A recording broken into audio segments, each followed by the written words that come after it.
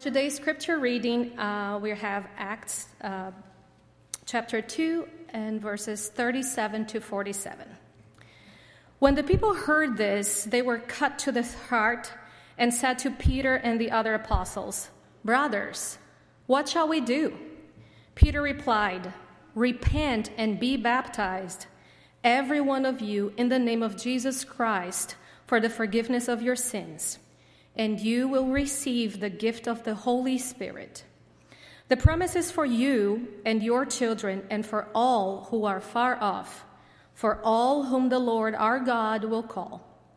With many other words, he warned them, and he pleaded with them, "Save yourselves from this corrupt generation."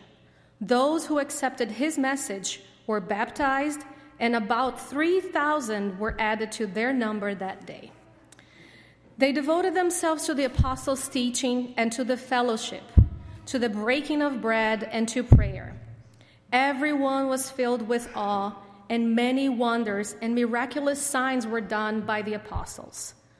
All the believers were together and had everything in common. Selling their possessions and goods, they gave to anyone as he had need. Every day that they continued to meet together in the temple courts, they broke bread in their homes and ate together with glad and sincere hearts, praising God and enjoying the favor of all the people. And the Lord added to their number daily those who were being saved. This is the word of the Lord. I'm in a different church every Sunday, so, I'm always adapting to what's happening. As those of you who don't know me, I'm the regional executive minister of the American Baptist Churches of Vermont, New Hampshire. The joke amongst younger pastors, Chris, is I'm the closest thing Baptists have to a bishop with no power, no authority, and no money. And I oversee work with about 150 churches, beginning down here in, believe it or not, Salisbury, Mass., all the way up to the Canadian border, in Georgia Plain and Richford, Vermont. And then a couple of Sundays ago, we were over on the New York line where you could throw a stone at Ticonderoga, in a little country church in Addison, Vermont. So Laurie, my wife, and I, we are in a different church every Sunday. And we've been doing this now going on 11 years. Before that, I was pastor of the First Baptist Church of Lebanon, New Hampshire, for 25 years. And about 7 years of that overlapped doing campus ministry at Dartmouth College. Church let me be seconded for one day a week to do campus ministry. You'll laugh when I tell you this. It wasn't a Baptist ministry. I did campus ministry under the auspices of the Korean Presbyterian Church. And I had standing as a KPC mission pastor, working with an old friend of mine from seminary. It's great to be with you this morning on this Sunday after Easter. But I'm jumping a little ahead into Pentecost. And I want to tell you a little bit of a story to begin with, about how I got kicked out of Rotary. Now, I don't want to offend anybody here who's a member of the Rotary, but I got kicked out of Rotary. I was a new young pastor in Lebanon. I was about, maybe at that time, 28, 29 years old. And somebody said, "Dale, you got to join the Rotary. And it's kind of like church." I go, okay. So I joined the Rotary. And the number one thing that hit me that with Rotary was like church because they sang. They prided themselves on singing. Although they would sing stuff like ROTARY, stuff like that. They all got together and they did really good things. It wasn't like church in that most frequently they raffled off a fifth of some alcoholic beverage at every meeting. They did take an offering. And another way that Rotary wasn't like church was they required attendance. And if you missed a Rotary meeting and you were traveling, you would make it up at another club and get a little piece of paper sign that you did not miss your local meeting and turn it back into the local club. And if you missed too many meetings, you got kicked out. Now, I don't know of any church that really takes it to that extreme, even though you have a church covenant, right? Well, this goes on, and I got put on a service project. You had to do service project as a condition of being part of Rotary, else you get kicked out. They put me on a service project where everything happened on Sunday morning. They kept calling me. They said, "You didn't show up for the service project." I said, "I'm a pastor. I'm in church." And the guy who was head of the service project, kind of a prominent business person in town, said to me, "Well, I'm calling to kick your butt to get you to take a Sunday off from work so you can keep your obligation to the service project." And I said, but man, you don't get it. This really isn't work, although I take a vacation. This is kind of like my life. I mean, we got some struggles here and some basic core values. I mean, you're the guy scheduling the service project for Sunday mornings, and I'm the guy saying I want to be in worship, not simply because I get paid for doing it. Well, this lasted for maybe 3 years, and finally I got a note from the Rotary that said, "You are officially no longer a member of the Lebanon Rotary Club because you have failed to keep your service project's obligation." And I said, "Okay, we have a clash here in core values. Good riddance. I'd rather sing in church than sing before eating mediocre food anyways." You know, I look at the church, I look at my life, I look at myself having been a Christian now for... What's 9 from 63? 54? Yeah. 54 years. I look at myself and I say, what has formed me? And what has formed the life of the church that makes this so different than going to the Rotary Club at noon times every Thursday? What makes it so different? I submit to you that one thing that makes it so different is because there is a certainty and eternity and power in a dynamic that exists in no other place than when the people who have come to know Christ as Lord and Savior have assembled together. Now, I have to say, you know, in this post-COVID world, as I read, as I visit with church leaders literally from here to Los Angeles and up into Canada, a lot of big waves are tossing the church around at the moment. You hear language like the great contraction or the great attrition or the great dropping off. And I have one really good friend who leads a network called Fresh Expressions who says, the church has not seen the ripple effects and how this sorts out for probably it's going to last at least 3 years, maybe longer. What I find interesting in the data is that the demographic that's most likely to drop out of church at the moment are baby boomers. That surprise you? It's my age and older who are most likely to drop out of church in the post-COVID time.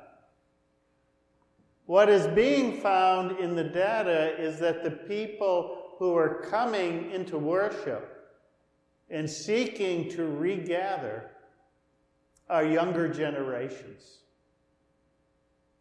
Wow. Now that turns some preconceptions upside down, doesn't it?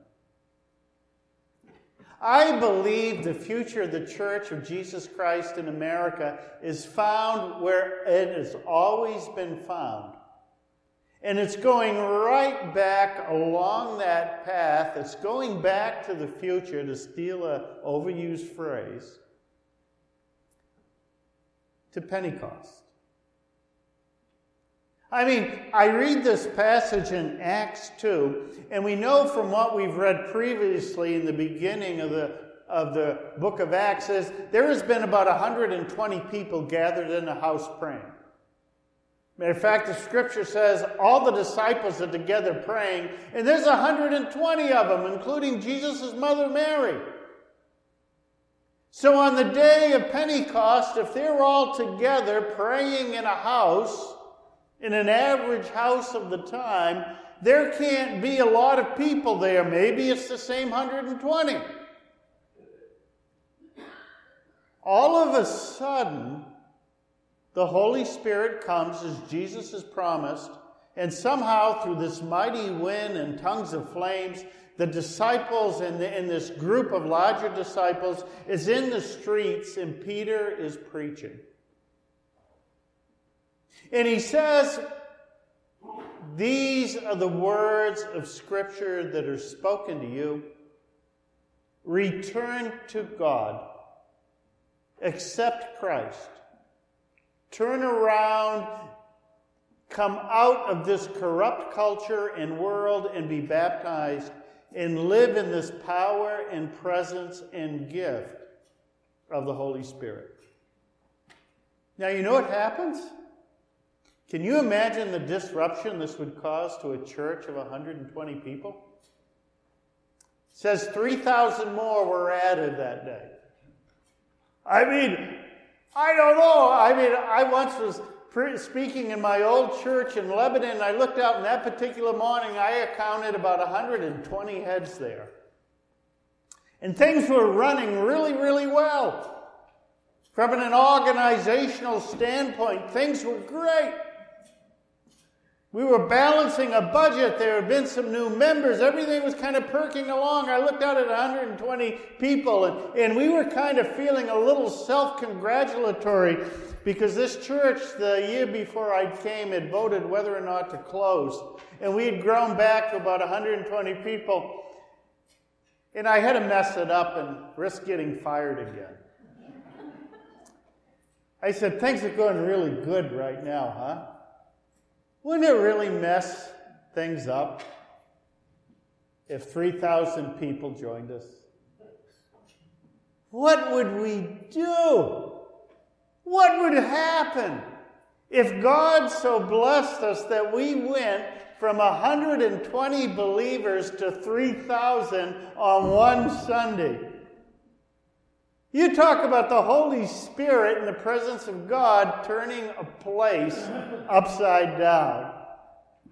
What would we do with 3,000 people? I mean, I love coming to Portsmouth because in my amateur historian's mind's eye, I can look out down there to Market Square in front of that old Congregational church and think about George Whitefield preaching there. George Whitefield, preaching on the seacoast 2 days before he died down in Newburyport, set off the great movement of people becoming Christians and churches being built all up and down this coast. And it reverberated all through New England. So I can be in northern Vermont and look at the history of a little country village church and discovered it was part of the Great Awakening that Whitefield was part of. Can you imagine if 3,000 people came to Christ and walked into your church of 120? I can guarantee you it would be disruptive and chaotic and crazy for a bit. But what was forming this early church? The first thing was the centrality of who Jesus Christ is. There was a clear articulation and invitation of the gospel. Timeless, confident, certain that God has come in the person of his Son, Jesus Christ, and died and risen and rose again, so that the power of sin and evil and death itself is broken. and all who enter into this relationship with Jesus Christ are brought into a new community that's characterized by the power and the presence of the Holy Spirit forming us together. And its character is so radically different from the world. There is a discipline of worship and integrity and morality and generosity and grace and mercy that the disciples are committed to gathering together, and they truly like each other. I've been in some churches where I'm not sure the people like each other. I mean, some of my frustration, I want to say, what are you trying to do worship? Why are you even trying to worship together on Sunday morning when it's obviously you don't like each other? I got a colleague who says they don't play well together. I went to a church in 1986 where if two of my members passed each other in the lobby of the local bank, they wouldn't speak. Laurie and I could be invited to a wedding or go to a funeral or go to a high school graduation party invited by one family and not see another person from the church there because they were simply not friends. And on such a surface level, how do you function as the body of Christ, where even common sense friendship does not exist? What forms this first Christian community within 50 or 60 days of Jesus' resurrection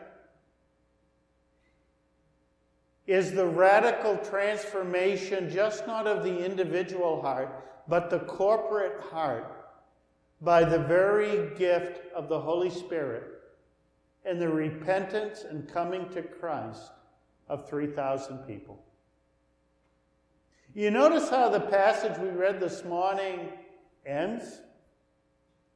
They added 3,000 people on Pentecost Day, but you know how it ends in that last verse we read this morning? It keeps on going. It keeps on going, and God added to that number those who would be saved.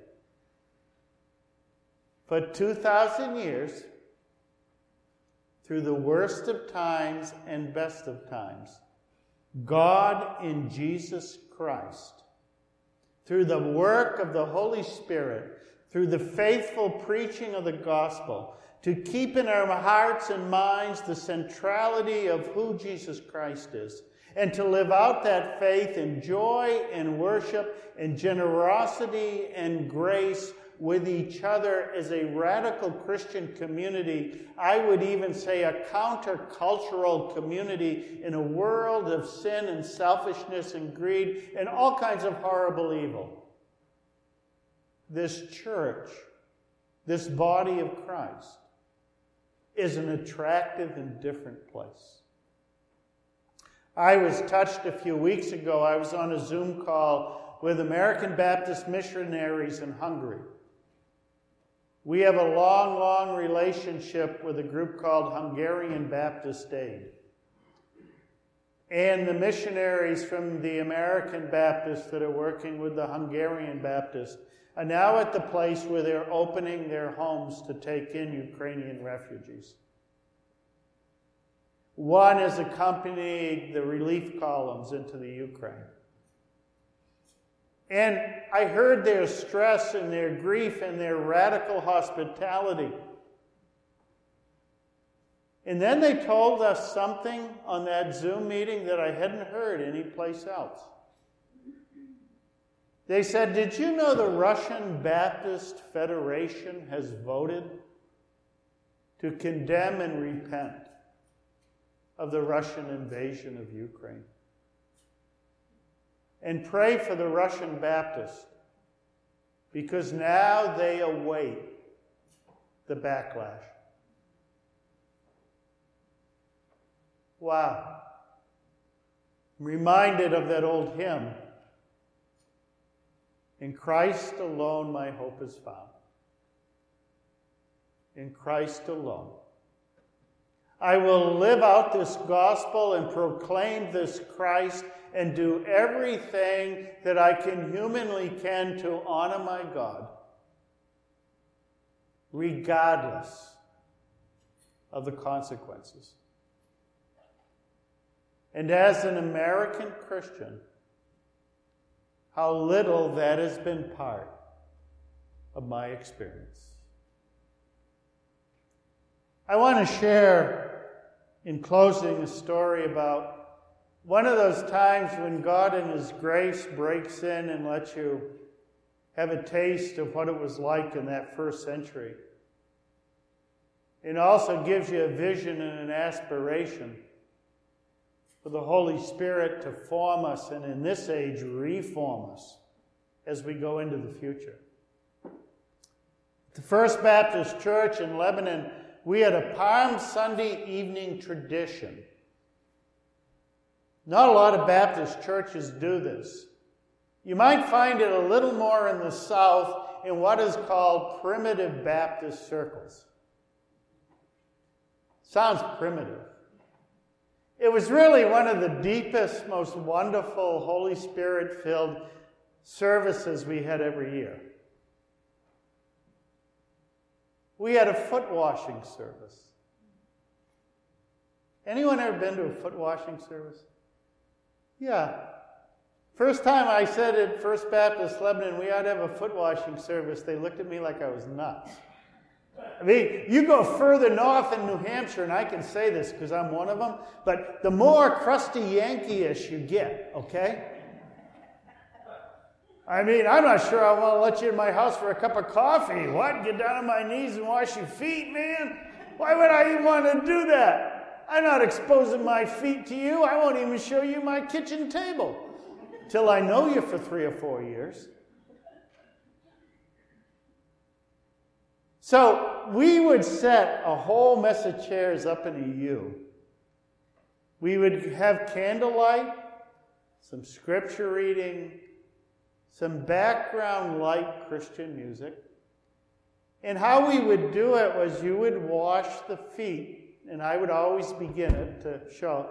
You'd wash the feet to the person on your right, go all the way around the U, and then you would serve communion to the person on your left. And the bread and cup would come back around the U in the candlelight. And as this was being formed over the years, people were encouraged as you gave communion to your brother or sister next to you, that you would speak from your heart what you felt there was something from Christ to say to them. One year, I had my 9-year-old daughter sitting beside me, and she handed me the cup and the bread and said, "You're tired, you need a rest."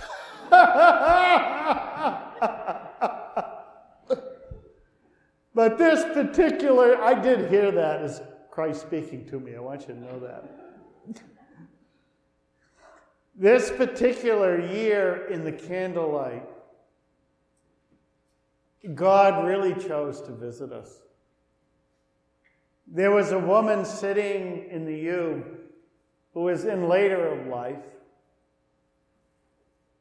And because of her earlier life, before she came to know Christ, she was battling a severe case of cirrhosis of the liver. And consequently, her feet had little circulation. And they were black, and they were blue, and they were yellow. And she was kind of a prickly character. She was sitting almost to the bend in the U, and I was sitting up here, and we were going around washing each other's feet. And a young student, a graduate student from Dartmouth, was sitting next to this woman. She got down to wash her feet. and I heard Bonnie gasp. I literally heard Bonnie gasp. And I heard the young graduate student gasp too, with her hand to her mouth. Of course, this is in candlelight with soft Christian music in the background. And I have to admit, at this time, I've probably been a pastor there maybe 15 years, so you start getting a little paranoid about things, and you start thinking the worst, like, oh no, what? You know, what? Somebody scalded her, somebody's foot or something? What happened? What happened? You know? Well, somebody turned the lights up. The black, the blue, and the yellow had gone out of Bonnie's feet. And the flesh was pink and normal again. And on that night, we just sat there and best we could continued washing each other's feet and then serving communion in a total silence. And what was interesting was, including me, none of us ran out of that room and talked about it. Because we had felt that God in His holiness was so close, we did not want to risk profaning the very presence of God. Like the priest in the Old Testament entering the Holy of Holies, God in the presence of the Holy Spirit has drawn so close. Woe is us if we say or do anything to diminish the breaking in of the glory of God. So over time in this humbling event, people began to talk quietly. And Bonnie's cirrhosis actually improved for 3 or 4 years. And then one day she had a relapse, and I went to the hospital to see her. You want to talk about Christian community? She said, I thank you. I want to thank you for the extra 3 or 4 years.